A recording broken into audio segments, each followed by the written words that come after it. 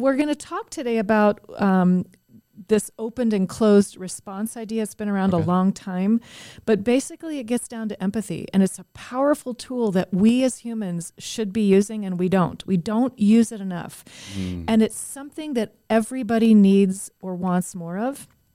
And as adults, if we need it, we have to imagine that our kids do too, right?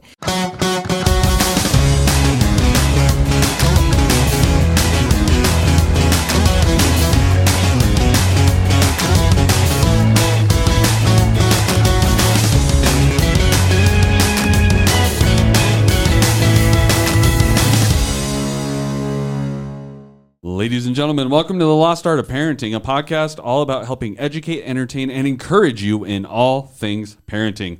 We want to help you understand what you're doing and why, so that you can increase the odds of raising children who are prepared for life while enjoying your job as a parent and enjoying your children along the way. My name is Jesse Mayer. I'll be your host, but we cannot do this without the one, the only Kim Cross. Hello, everybody, and thanks for being here. So excited to be here. We've had some interesting conversations, so I'm excited to see what you're throwing at me today. Our last one was pretty intense, but this one is, I'll call it middle of the road, but it's constructive. It's a good thing. Okay, yeah. What are we talking about?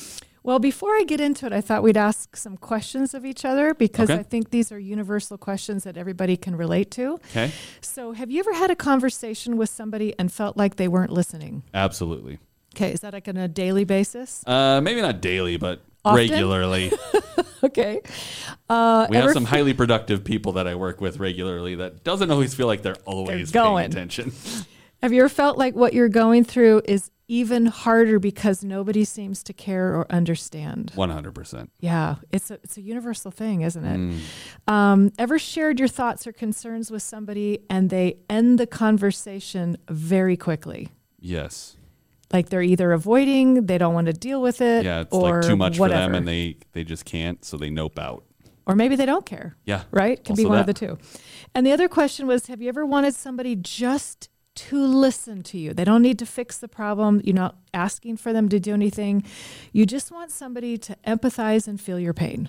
This is the thing that guys struggle with the most, is because that's what we want to do, is fix and change and do. But you also have times where you want someone to hear you. Yeah, right? Absolutely. Yeah.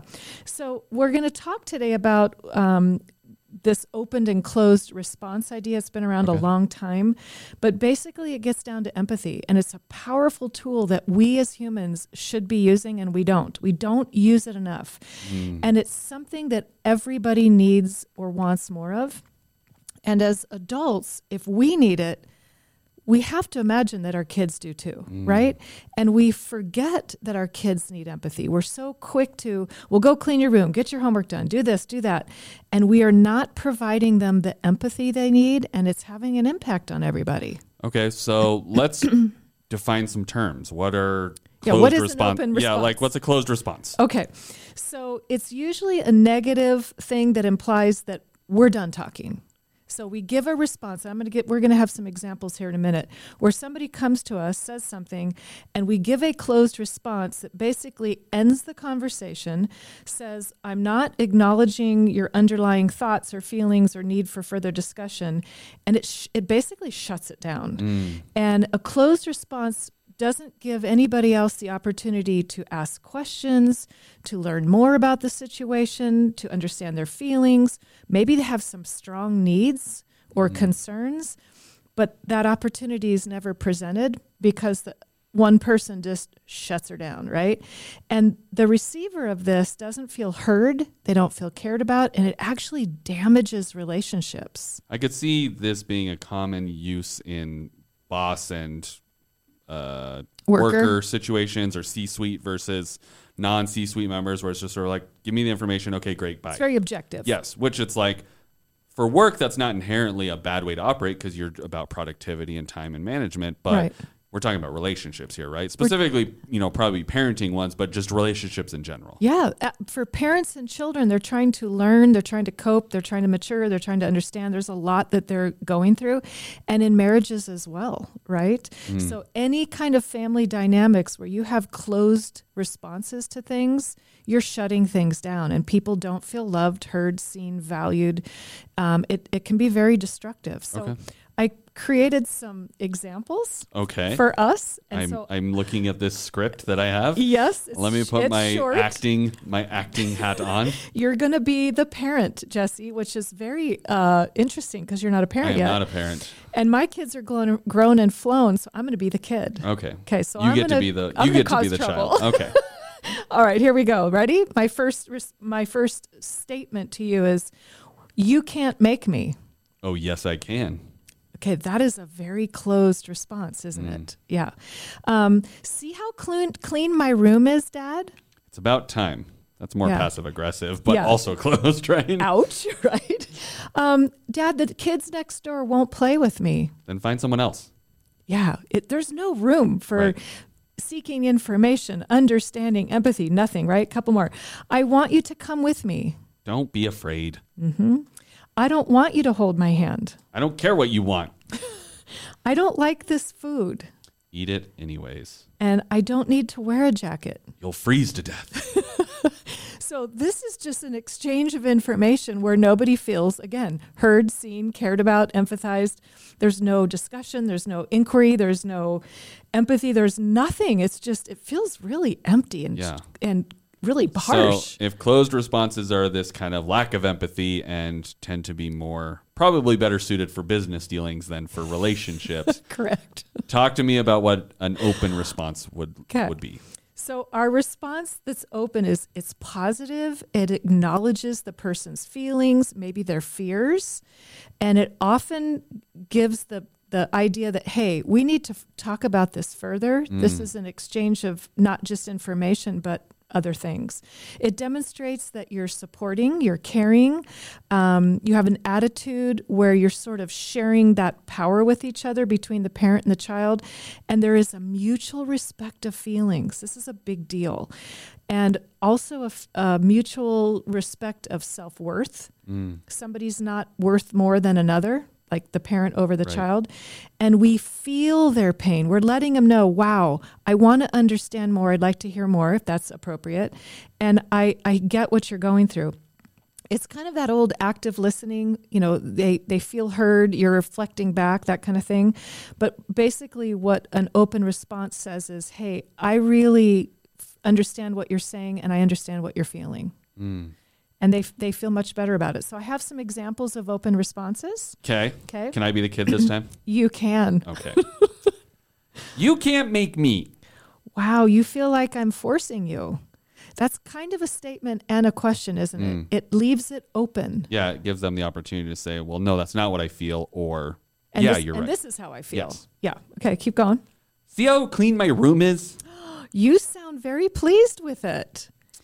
The kids next door won't play with me. Oh, it sounds like that they don't like you, or you feel like they don't like you.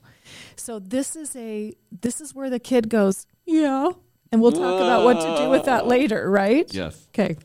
I want you to come with me. Oh, so you're afraid of going alone? I don't want you to hold my hand. So you think you can do it by yourself?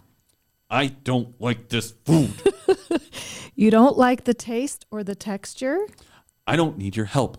So you're able to do it without me. So you're kind of putting words in their mouth, but asking a question at the same time, because this is a little trick that I do with parents. You can guess at their emotion, and if you're wrong, they'll correct you. If you're correct, it opens the floodgates. So we're going to revisit that. But basically, empathy and listening are two things we as parents need to do more often and take the time to do. We are in a culture that's moving very quickly, right? We're busy, we're often in a hurry, and so we're cutting things off in a very efficient, objective manner like we would at work that we're doing in the home, and it's really causing a lot of problems. Empathy will diffuse emotions and open up their hearts and their minds and ours to a more calm, meaningful dialogue. So if you're shutting it down short term, you're actually shutting it down long term too. But if you take some time to invest in it short term, you don't have to keep reinvesting long term because you're addressing the deeper issue and the feelings behind it instead of deal with it, too bad, suck it up, buttercup kind of a response, right? And that guess at the emotion, I'm telling you, Jesse, this is one of the more powerful tools I've ever used.